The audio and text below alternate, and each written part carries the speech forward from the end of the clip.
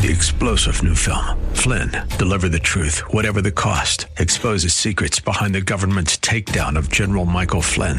Flynn knew what the intel world had been up to. He ordered the first audit of the use of contractors. This set off alarm bells. He told the truth. He was the most dangerous person for Donald Trump to hire. They had to get rid of Flynn. Flynn, deliver the truth, whatever the cost. Available now. Watch it today. Go to salemnow.com. salemnow.com. It's time for Simple Truth Moments, hosted by Reverend Earl Clampett of Simple Truth Ministries, a weekly show dedicated to excavating God's simple truth moments. Good morning, San Diego Saints. I am your host, Reverend Earl Clampett. Welcome to Simple Truth Moments, a unique type of broadcast with the goal to prepare the body of Christ for the momentous times in which we find ourselves. This program serves as a kingdom training platform, challenging church tradition, not with hostility, but with a view to assess the biblical validity of what is taught and lived. So put on your seatbelt for an enlightening journey of cultural context and a fresh way to more thoroughly comprehend the kingdom ways of God. Welcome back, San Diego Saints. Good to be with you again, and we are going to continue on with this series called Homecoming. It's a name of a book that was published by myself last year. The subheading is How the Mystery of the New Covenant Brings Both Jew and Gentile Back to Abba Father. And last week, we're going to pick it up where we left off. And it basically was referring to the fact that everything that's said in Ephesians 2 and Ephesians chapter 3 and Ephesians chapter 4 regarding this one new man construction project, also in Ephesians 5, I might add, has to do with God building something. He's constructing something. And where we left off last week was that we were talking about the ultimate purpose of God is to build or put together or construct, or whatever word you want to use, a divine/human house in which to live. And the characteristics of this divine/human house, this is all based on Isaiah 66, chapter 66, verses 1 and 2, and I'll just go back there very briefly. This is the verse where God declares, heaven is my throne, earth is my footstool, but where is the house you will build for me, the place of my rest? And that's a question mark. And so it seems strange to us because we really don't talk very much about God indwelling his creation. We've talked a lot about God being with us, God being near us, God being next to us, God walking with us. But this word "in" has a much deeper connotation. It has a much more significant meaning. It's way more profound because it means that God is declaring that he's really interested in locating a place where he can have his place of rest. And we talked about that last week, saying that God didn't say, heaven is my home in Isaiah chapter 66, verse 1. He didn't say that. He said, heaven is my throne and earth is my footstool. And basically claiming, hey, my hand has made all these things, as we see in verse 2. And but he asked this question that we just kind of blow past. We don't pay any attention to it. But where is the house you will build for me, the place of my rest? And we were exploring that last week, saying, boy, asking this question, is God not at rest? I mean, he's God. He's Creator, Father, God. How can he not be at rest?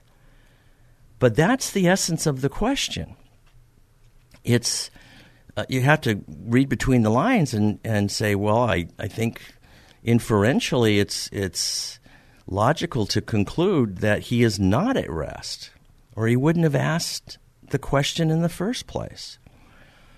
Well, a lot of us may feel uncomfortable with that, and we just don't want to give it the attention it it really demands, because that's requiring a much deeper walk and much deeper challenge in our Judeo-Christian relational experience with the Godhead itself, all elements of the Godhead, Father and Son and Holy Spirit.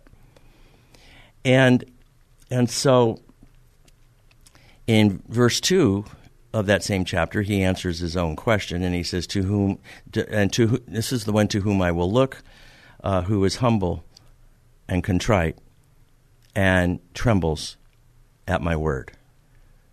Well, that obviously is not dealing with with material that is something other than a human. In other words, it's not talking about steel. It's not talking about bricks and mortar and wood and cement and all the other things that we think of in a construction process and project. And it brings to mind that, wait, he's talking about living inside human flesh. Well, before everybody starts to shift in their chair and get really uncomfortable, I would also tell you, listen to last week's show where we talked about Jesus in his Last Supper, pretty much the last thing he ever said to his apostles, and how he prayed right before he was going to the Garden of Gethsemane to get arrested. And he was talking about, in John 17, what he was praying to the Father about, and not to belabor the point, he basically said, look, Father, I'm praying for not only these, and he's pointing to the Jewish apostles who were all there that night, but also those who, through their word, will find out about you, Father. And the these and those we talked about last week, we said the these were obviously the Jews, the apostles who were Hebrews in his presence, but the those were another group of people, and those were all the Gentiles that were going to come in, as we see in the Acts chapter 2 and 3 and 4 and 5 and all the way through Acts church experience, where this kingdom word went out, and there was this tsunami of new believers who, most of whom, in the latter part of this experience, in the later part of this experience, were not Jews, they were Gentiles.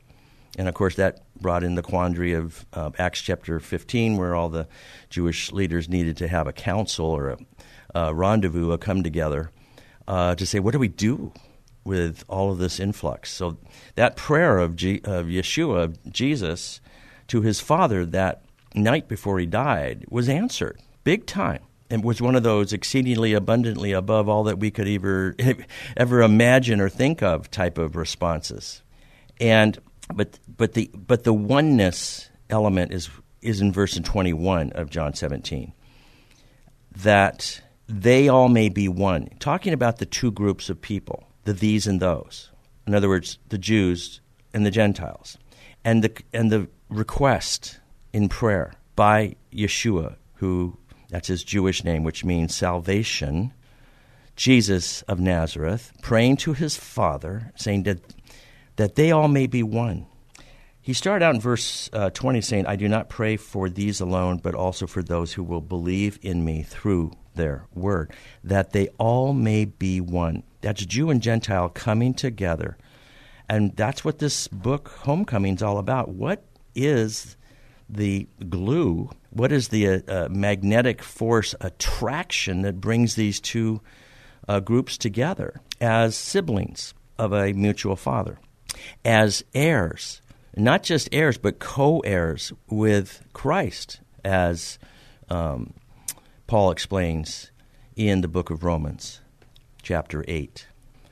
And so we're talking about membership in something special called the family of God.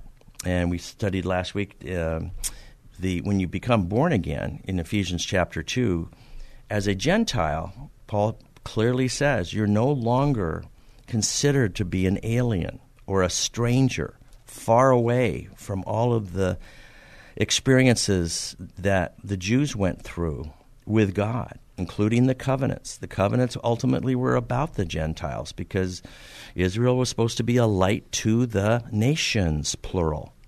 Well, people of the nations are called goyim, and that means the plural of Gentiles, people of the nations. And going back to verse 21, I want to talk about this oneness. And here's the second part of this request that Jesus is making to his Father, that they may all be one as you, Father. Note, he didn't say, are with me.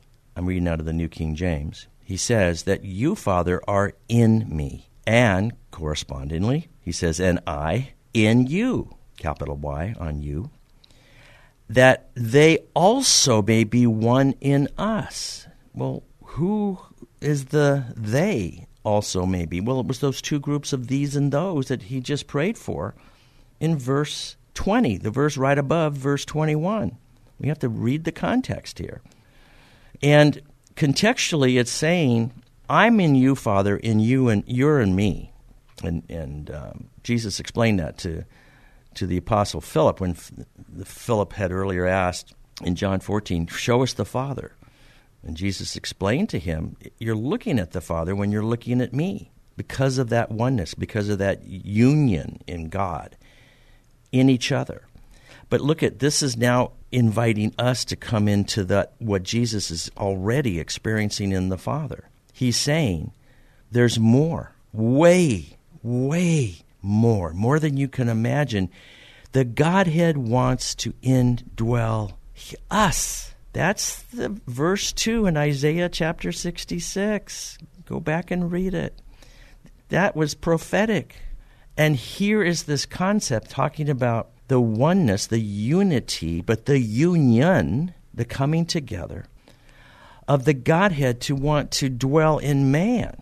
And even that, as mind-blowing as that is, isn't the end. Go on to the next line. That I and you, let me just go back. I'm going to read contextually 21. That they may all be one, that as you, Father, are in me, and I in you.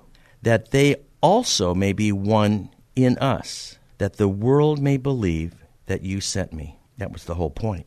Why does God want to come and indwell human flesh? So that the world may believe that the Father sent the Son. That is the point. The world won't see it. The world won't hear it if we don't have that experience of being in union with God, inside God, and them inside us. I mean, read verse 21 of John 17 over and over until you get the concept. And then go over to verse 23. Skip over to verse 23.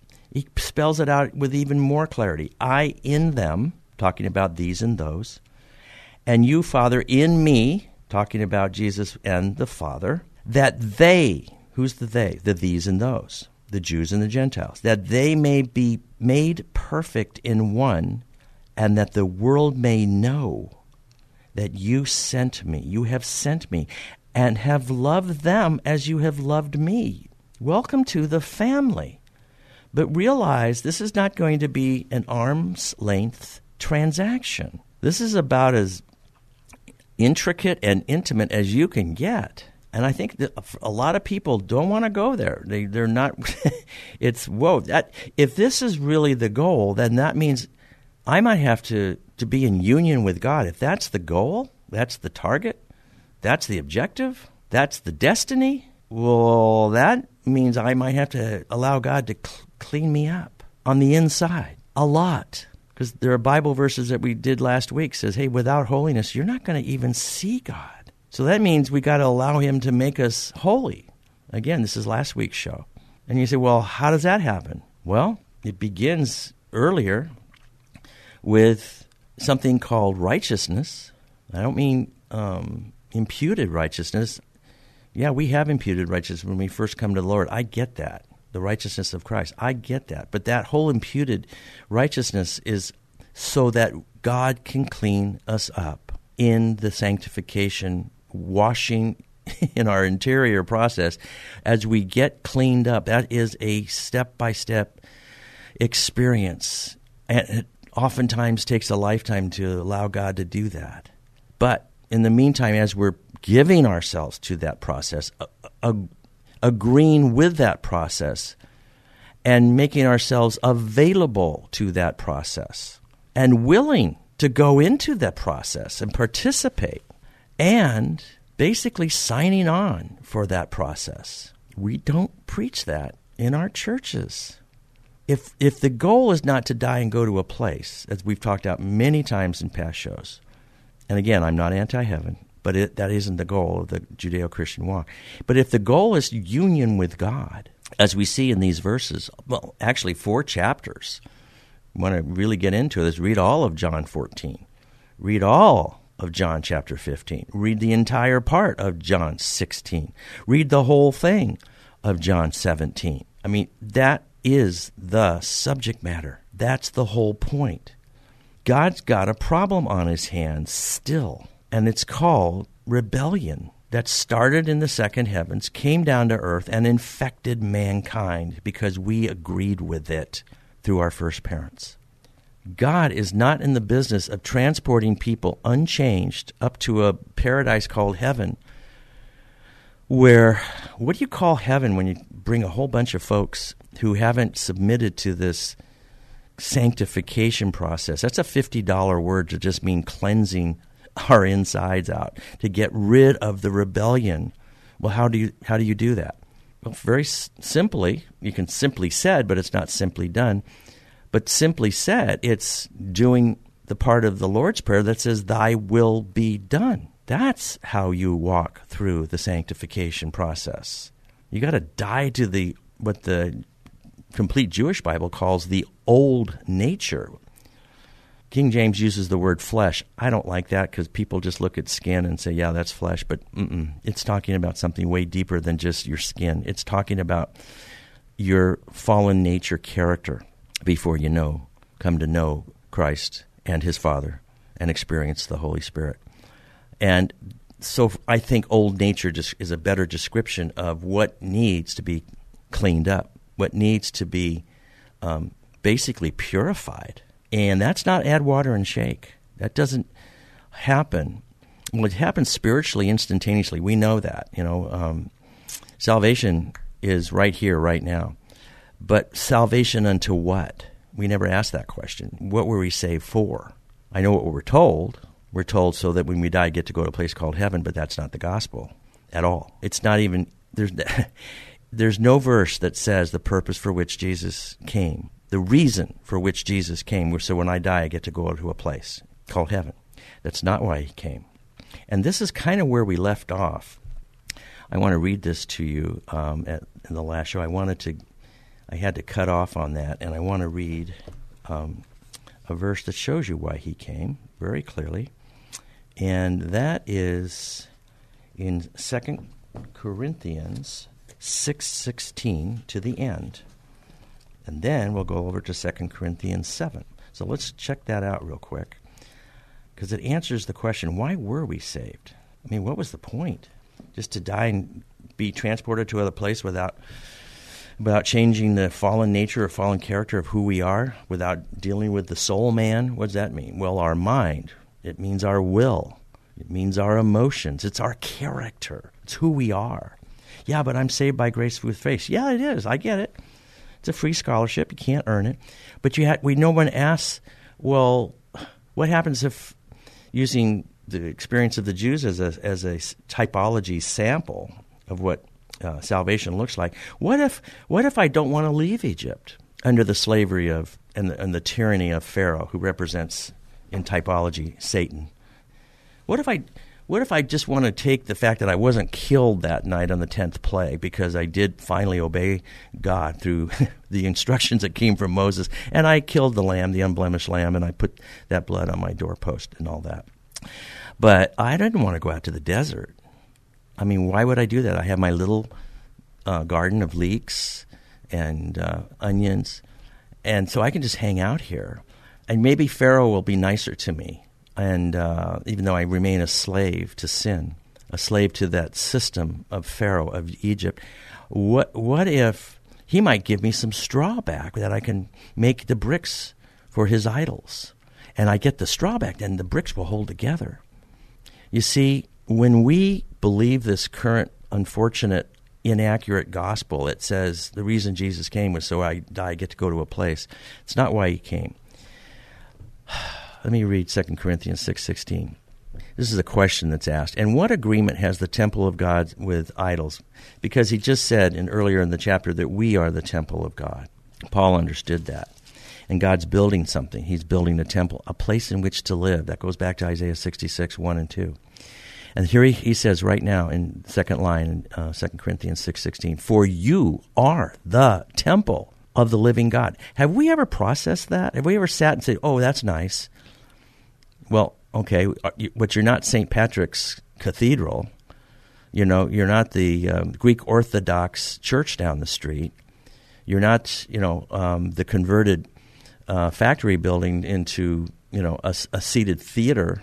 No, he's saying you're the house of God. You are the temple of the living God. Now check this out. As God has said, I will dwell in them. This is New Testament, folks. He didn't say with.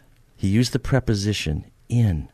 Are you ready for this? Because this demands way more than our cursory, oh yeah, I agree, that I was, saved the 4 spiritual laws and I was saved by grace through faith. But we have to ask why. Why were you saved? It's a scholarship, folks. It's not a diploma. I'll say that again. Salvation is a gift of an opportunity. It's like an all expenses paid for scholarship. Okay, you can't earn it. We understand that. We can explain that to the world in 30 seconds. But we never ask the next question, what was the point of the scholarship? It's to get the diploma. And heaven isn't the diploma. Union with God is the diploma. Unity and union with God, what we just read, is the diploma. That's the point.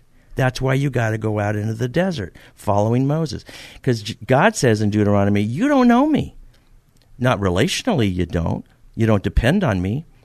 You don't have experiences with me. And the only way that you're going to get to know me is to be able to be put in a situation where you have to depend on me before I give you your inheritance. So it says, continuing on, 2 Corinthians 6:16, I will dwell in them and walk among them, and I will be their God. You see, as you allow God to come in and have this union, all of a sudden he's now defining relationships. Listen, he's saying now who you belong to. I will be their God, and they shall be my people. That answers the question of once we allow this union experience to take place, now all of a sudden there's who do you belong to? Because we can only belong to either one or two of two kingdoms, either the kingdom of darkness and the power of sin over our lives, or the kingdom of light and the kingdom of life, which is knowing God relationally. Those are the two choices. It's very binary. I know being binary in this current culture is not very popular, but guess what? We're talking about the kingdom of God and how it works. Now look at verse 17. Therefore, come out from among them and be separate. You see, that's the process of sanctification. You want to get near God and have him come in, you got to allow him to clean us up from the inside out. What's that called? Getting rid of the rebellion so that we naturally say, thy will be done in every aspect of our life. Every thought, every deed, every notion, every motivation, every incentive, every action. Come out from among them, it says, and be separate, says the Lord, and do not touch what is unclean, and I will receive you. See, that's the holiness process. That's him cleaning us up. And listen to the relationship. This is family. And I will be a father to you. That's verse 18. And you shall be my sons and daughters, says the Lord Almighty. Wow. Do you see why in is a much more powerful preposition than with? So let's go to the next one. This should answer anything about, oh, you're preaching works. No, actually, look at verse 7. This is written by the guy who talked about faith contrasted with works. Check this verse 7 out. Therefore, This is Paul, 2 Corinthians chapter 7, verse 1. Having these promises, beloved, you ready? Put on your seatbelts. Let us cleanse ourselves from all filthiness of the flesh and spirit, perfecting, here's the word, holiness in the fear of God. Wow. That's what he is building when he brings Jew and Gentile together. He says union with God, but you can't have union with me if you're not undergoing this cleansing process of sanctification so you can become holy. That's how you get God. Wow. Okay, put on your seatbelts. We'll see you right after the break. God bless.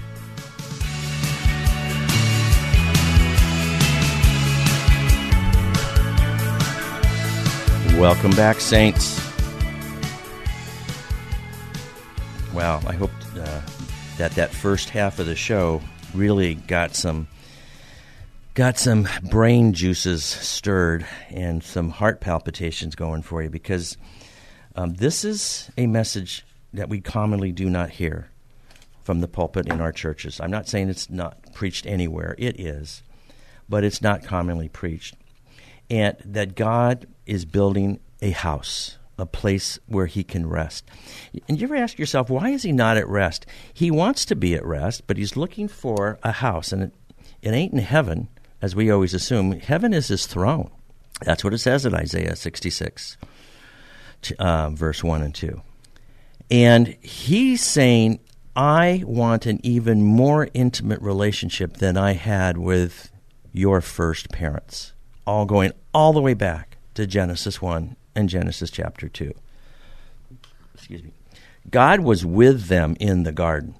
We can see that. I mean, he had certain types of times of day that he'd, prefer. And it says, he'd walk in the garden in the cool of the day. And there was relationship. They spoke to each other. They enjoyed making things together, naming things. That's what God allowed Adam to do, as he kept the earthly creation of the animal kingdom growing and growing and growing, and he kept asking Adam, okay, I gave it to you. What do you want to call this one? I mean, that was a partnership. That wasn't, you'll work for me. Adam was working with God. I mean, how cool is that? Because you go back to how much authority Father God gave us to keep and tend the garden and to have dominion over all of the material creation. And it drove the rebellious angels nuts. It drove them crazy, because they were just like, we're superior creatures. Even as fallen angels were superior creatures to these dust balls that you call human beings. You want to give them all this, and then even more so, you want to start a family, and you want to live in them, and they will live in you, be unified, as John chapter 17 tells us. Well, if you want to see the jealousy, just read the first 3 chapters of Job, and then you'll get it. You'll understand it. Okay, so I want to talk about, I'm going to go straight back to the book here on page, the Homecoming book, and we will be on page 266. And I have that as a subsection there, that God's going to clean us up from the inside if we allow him to. He won't force it. I mean, it's going to be something that we have to sign on to and say, if that's the goal, bring it on. Bring it on. Eternal life is knowing God, not knowing about God, not knowing facts and figures, not saying, oh, yeah, I remember that from Sunday school. I mean, you could go to seminary, you could go to Bible college and not know God relationally. You can go to the most prestigious institutions that give you masters of divinity and doctorates and all this other stuff, and you got all these wonderful credentials and this and that, trying to impress the religious world that, you've really done your homework, and you could, at the same time, relationally not know God experientially. That's how Greeks did it. The Greeks say their mind was the ultimate to learn about reason. They could figure God out. Jews didn't think that way. Jews were Middle Easterners. They weren't Westerners. And the Jewish story is, how do you get to know a seemingly ineffable God, an unknowing God, but other than walking experientially with him in a journey. That's why Jews understand the concept of journeys and the requirements of journeys. You got to leave Egypt, then take that journey to know God experientially, the miracles that show up, the faithfulness, how he always comes through. You're beginning to know his character. You're getting to get to know way more than Adam and Eve ever knew about God. They weren't required to do this. And God says, you want to know me, you got to learn how to depend on me. Because in learning how to depend on me, there's another word for that. When we say faith, have faith, have faith. I like the Jewish reference. If you read the complete Jewish Bible, it says instead of the word faith, it often substituted with trust. And trust is a heart experience. It's not a mental gyration of, oh yeah, I know about God. It's like, have you taken your walk where it seems like you're going under and there is seemingly no hope for you. And then somehow you just gird your loins like David did and you just say, I can't see how you're ever going to get me out of this, but I trust you, God, because I am your son. I am your daughter. You are my Father, whose character I am beginning to know by taking this journey. So on the bottom of page 66 of the Homecoming book, by the way, if you want to get this book, they have it on Amazon, etc., but you can get also on my website, which is Simple Truth Ministries, that's plural, .net. I'm not a .com, I'm not a .org, I'm a .net. And if you go under the book section, you can order this. But I really do think this is what God is doing in this time, and this is a book that will challenge you. I'm not that the grammar is hard, but it'll challenge you as far as what we were taught, because it's going to challenge a lot of the traditional church notions and tradition of things to say, is it kingdom? Is it the kingdom of God? And in many cases, what we believe is, unfortunately, it's man-made religious rules.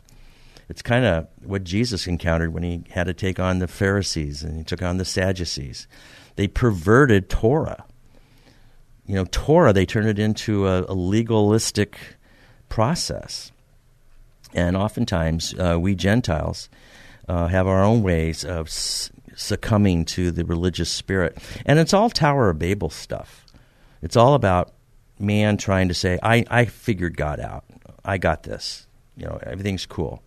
And they just keep building and building and building the Tower of Babel, saying we can be just like God.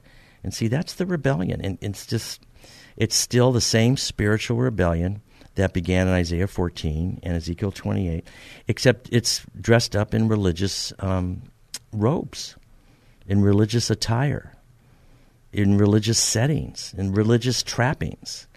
And God's not about religion. Religion is a man-made effort to try to get to know God. Kingdom is a God-ordained effort to try to invite man to have a relationship with him. But he institutes it. He begins it. He walks it out with you, and he ends it when he says, hey, success, victory, triumph. So we're talking about a corporate merger here. I'm shifting from individual to corporate. And I said separately and simultaneously, there's a corporate construction project going on in Ephesians chapter 2, which involves the bringing together of the two groups of God's children, both Jews and Gentiles. Because as we said before, there are only two groups of people in the Scripture. You're either a Jew or you're a person of the nations, which is a Gentile. And I go on page 267 to say God's corporate focus of bringing together disparate, separate people groups. It's important for this reason. It will be the signal. It will be the message.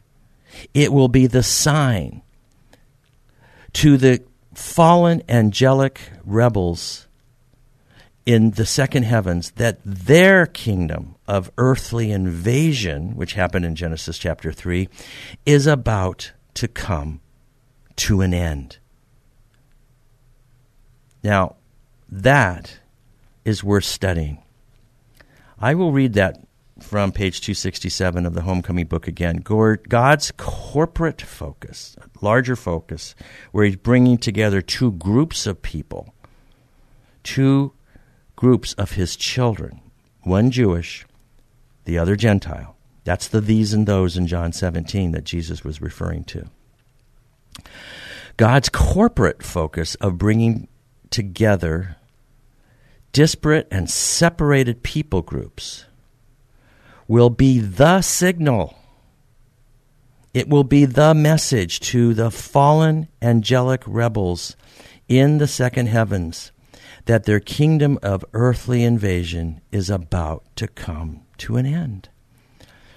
Satan, in all likelihood, understands that once the process of Gentile Christians being grafted into the Jewish olive tree, where's that talks about? Don't we read Romans chapter 11? In fact, read 3 chapters in Romans. Read Romans chapter 9, read Romans chapter 10, read Romans chapter 11, but especially chapter 11 in this reference. Satan, in all likelihood, understands that once the process of Gentiles being grafted back in, actually it's not back in, this is the first time, being grafted into the Jewish olive tree of Israel. Once that begins, the days of the adversary's earthly occupation, when did that happen? Genesis 3, when Eve agreed to hand over voluntarily her authority to rule and reign in the earthly kingdom, to tend it, to keep it, to have dominion over it. She handed it over to this fallen angel who was empowered because of her agreement to make an agreement with him. And then Adam went along with it. That's the kingdom of darkness that has been here ever since. You look around and ask yourself, why does the world look like it does? Why does the country of America, with all of our spiritual and religious foundations, 150 years before there was ever a revolution against England, I'm talking about our real heritage, our godly heritage, why does America look the way it does today? Well, it's because Satan and all his kingdom was loosed upon the earth, and we unfortunately have removed God from our society, especially the last 70 years or so. And there's a message contemporarily for the here and now that God wants to send to the enemy, to the adversary, to say, your days on earth, as you in your fallen kingdom ruling over mankind, are just about over. So let's read out of Ephesians 2:19. So then, talking to Gentile believers, Paul writes in Ephesians 2:19, so then you are no longer foreigners and strangers. In other words, to the covenants made by God with the Jews, with the Hebrews. He's saying you're a part of this. You're no longer foreigners and strangers. On the contrary, he's talking to Gentiles here in the church of Ephesus. You are fellow citizens with God's people, and you're members of God's family. That's out of the Complete Jewish Bible. Let's read it out of the New King James just to get that flavor that we Gentiles were probably more familiar with and that we grew up with. Ephesians 2:19. But now, therefore, talking to Gentiles, to the people, the members of the church of Ephesus, now, therefore, you are no longer strangers and foreigners, but fellow citizens with the saints and members of the household of God, having been built, verse 20, having been built on the foundations of the apostles and the prophets, Jesus Christ himself being the chief cornerstone, 21, in whom the whole building is being fitted together. You see, I'm talking about construction project here. Look at the words he's using in verse 21. The whole building is being fitted together. That's piece by piece, part by part. And it grows into a holy temple of the Lord. Well, what did it just say? The temple is a living temple. God wants to live in it. Now look at verse 22. In whom you also are being built together for a dwelling place of God in the Spirit. Wow. Let's read more about this messaging. When God brings these two groups together, I think it was Ephesians 2:18 where those three prepositions show up, and it's back to the Father, but it's through the Son, that's a preposition, by the Spirit, that's a preposition, we are coming back to the Father. It's a family reunion story, but it's also a construction project of God going to live in a house, in a dwelling place, in an abode, in a domicile, in a residence. I mean, if you ever studied the typology of the Feast of Israel, the seventh feast in the fall, the last of seven, it's 3 fall feasts, but the last of the total number of 7 feasts is called Sukkot. And Sukkot is all about indwelling. It's where the Jewish people are instructed to build what they call sukkahs, temporary shelters on top of the roofs, and they are to leave holes in the roofs because it's made out of palm branches and things of this nature. It's not solid. And they're to go on top of their roofs and go into the sukkahs, and look up into the sky and get to know God.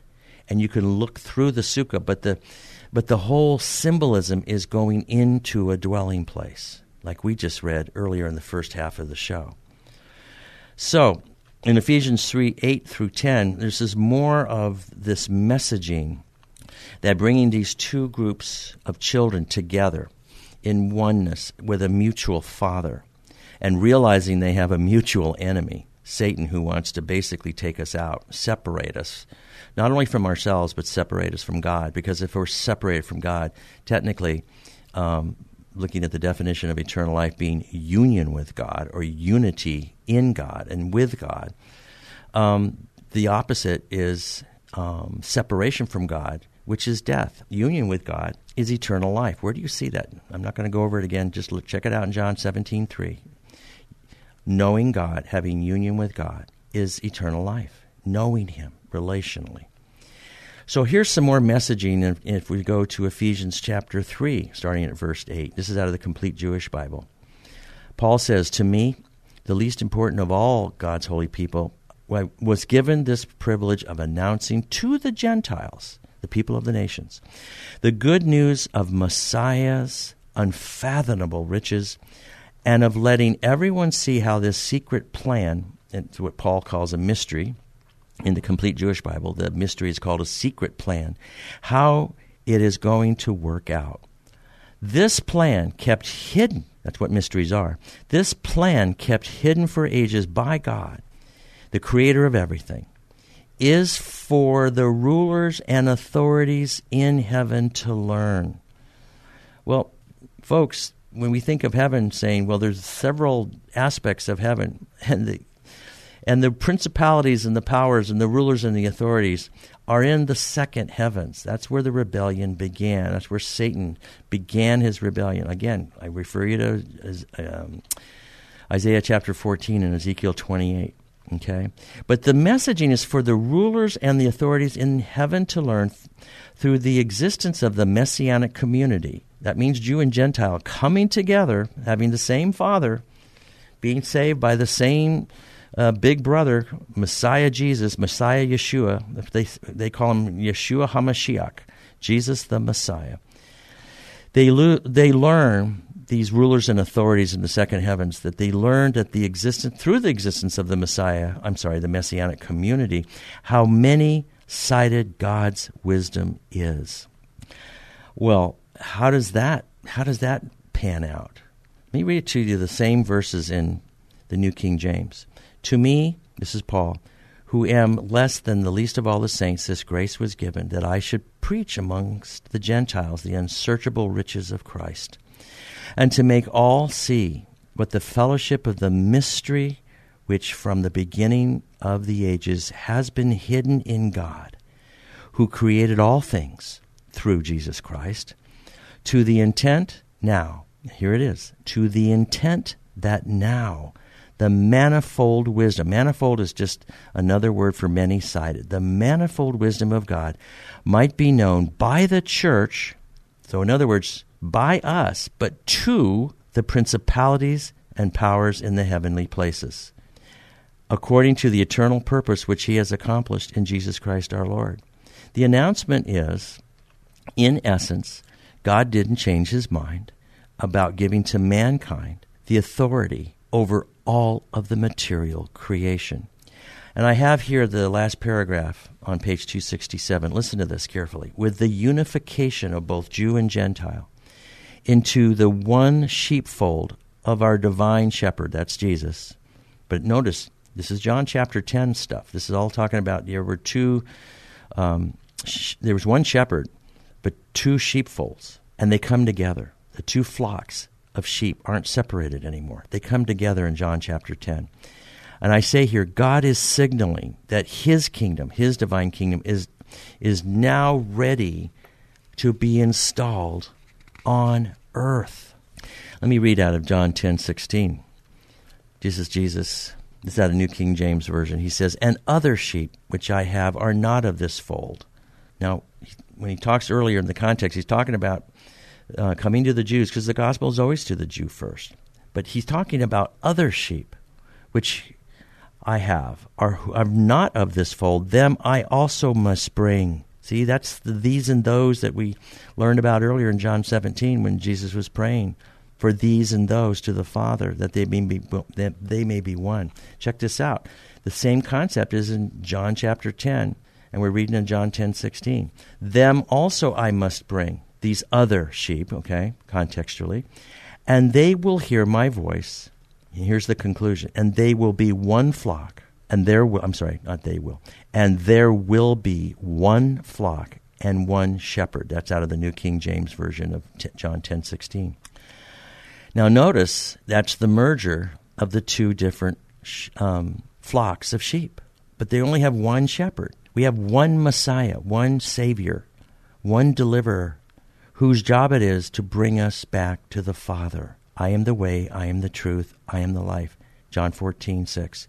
No one comes to the Father except through me. Okay? Now, let's read John 20, stay in John chapter 10, starting in verse 27 to verse 29. My sheep hear my voice, and I know them, and they follow me. And I give them eternal life. That has nothing to do with heaven, folks. And I give them eternal life. What did we say eternal life was? John 17:3. That they may know you, the one true God, Father, and Jesus Christ, whom you've sent. That's eternal life. We can have that now. I'm not going to go into that right now. That's in earlier shows. But notice here in John 10, verse 27, he's saying, my sheep hear my voice, and I know them, and they follow me, and I give them eternal life. That's him. He said in the communion service, it's the covenant of my blood. When you receive this offering, this of what Jesus became as the perfect sacrifice, we become in union with him. And I give them eternal life, and they shall never perish. You see, it's always an issue of life and death, knowing God or being separated from God. Neither shall anyone snatch them out of my hand. This is Jesus talking. And he goes on in verse 29. My Father, who has given them to me, okay? It's the Father who chose you in John 6. Go back and check that out. You didn't choose God. God chose you in John chapter 6. Read that chapter. You'll see that. And here's Jesus saying, and my Father who has given them to me is greater than all, and no one is able to snatch them out of my Father's hand. So 2 times he's saying no one will snatch them out of my hand, and no one will snatch them out of my Father's hand. You're part of a family. You belong to this family, and God's going to do everything to keep you. Now, I add here in page 268, God's new corporate building of the 2 groups project of one new man and Messiah, one new man and Abba Father, must have a foundation and a cornerstone, as with any building. But these are unique foundations and a unique cornerstone with its own unique qualities. If there is to be one new man, a reunification of both Jewish children and Gentile children, God's new building will of necessity have to have a Hebrew foundation and a messianic cornerstone. That's Jesus Christ as the cornerstone of this building. And he said, well, where do you get that? Well, look at Ephesians 2:19 through 20. Paul says here, you have been built on the foundation of the emissaries, and the New King James says, on the apostles and the prophets, with the cornerstone being Yeshua the Messiah himself, Jesus Christ the Messiah himself, in Ephesians 2:19 through 20. Additionally, this one new man and Messiah building project will of necessity divinely include both deconstruction and reconstruction components. And I refer you to Ephesians 2:14 through 16. The deconstruction phase will encompass all that has been religiously man-made from both the Jewish camp and the Gentile camp. By contrast, the reconstruction phase will reintroduce all of the developmental facets that originated with God. It's His plan. It's His blueprint. This makeover process will bring with it formidable challenges requiring dramatic changes from both participating groups of God's children. Nevertheless, this reconstruction process will be one that is uniquely reflecting God's building design, not one that mirrors mankind's Tower of Babel construction. You ready for God to finish His building project? Are you ready to be part and parcel of that? Wow. We will continue. We will develop more of this next week. May you have many simple truth moments in the oncoming week. God bless you.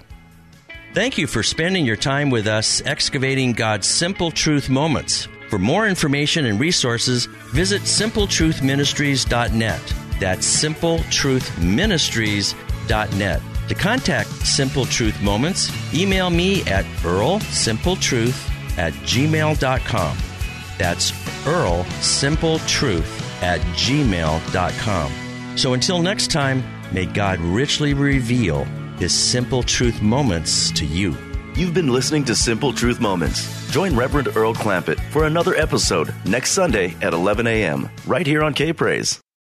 3-star General Michael J. Flynn, head of the Pentagon Intelligence Agency, knew all the government's dirty secrets. He was one of the most respected generals in the military. Flynn knew what the intel world had been up to. He understood its funding. He ordered the first audit of the use of contractors. This set off alarm bells. The explosive new documentary, Flynn, Deliver the Truth, Whatever the Cost, uncovers the facts behind this scandal. Flynn told the truth. He was the most dangerous person for Donald Trump to hire. I find out the worst enemy that I'm going to face in my life is right here in America. They took my assessment and they wanted me to change it. And I was like, I'm not changing it. They had to get rid of Flynn. With in-depth interviews, archival footage, and never-before-seen personal records of the man behind the headlines. I just felt like I was drowning. Flynn, Deliver the Truth, Whatever the Cost. Available now. Watch it today. Go to salemnow.com. salemnow.com.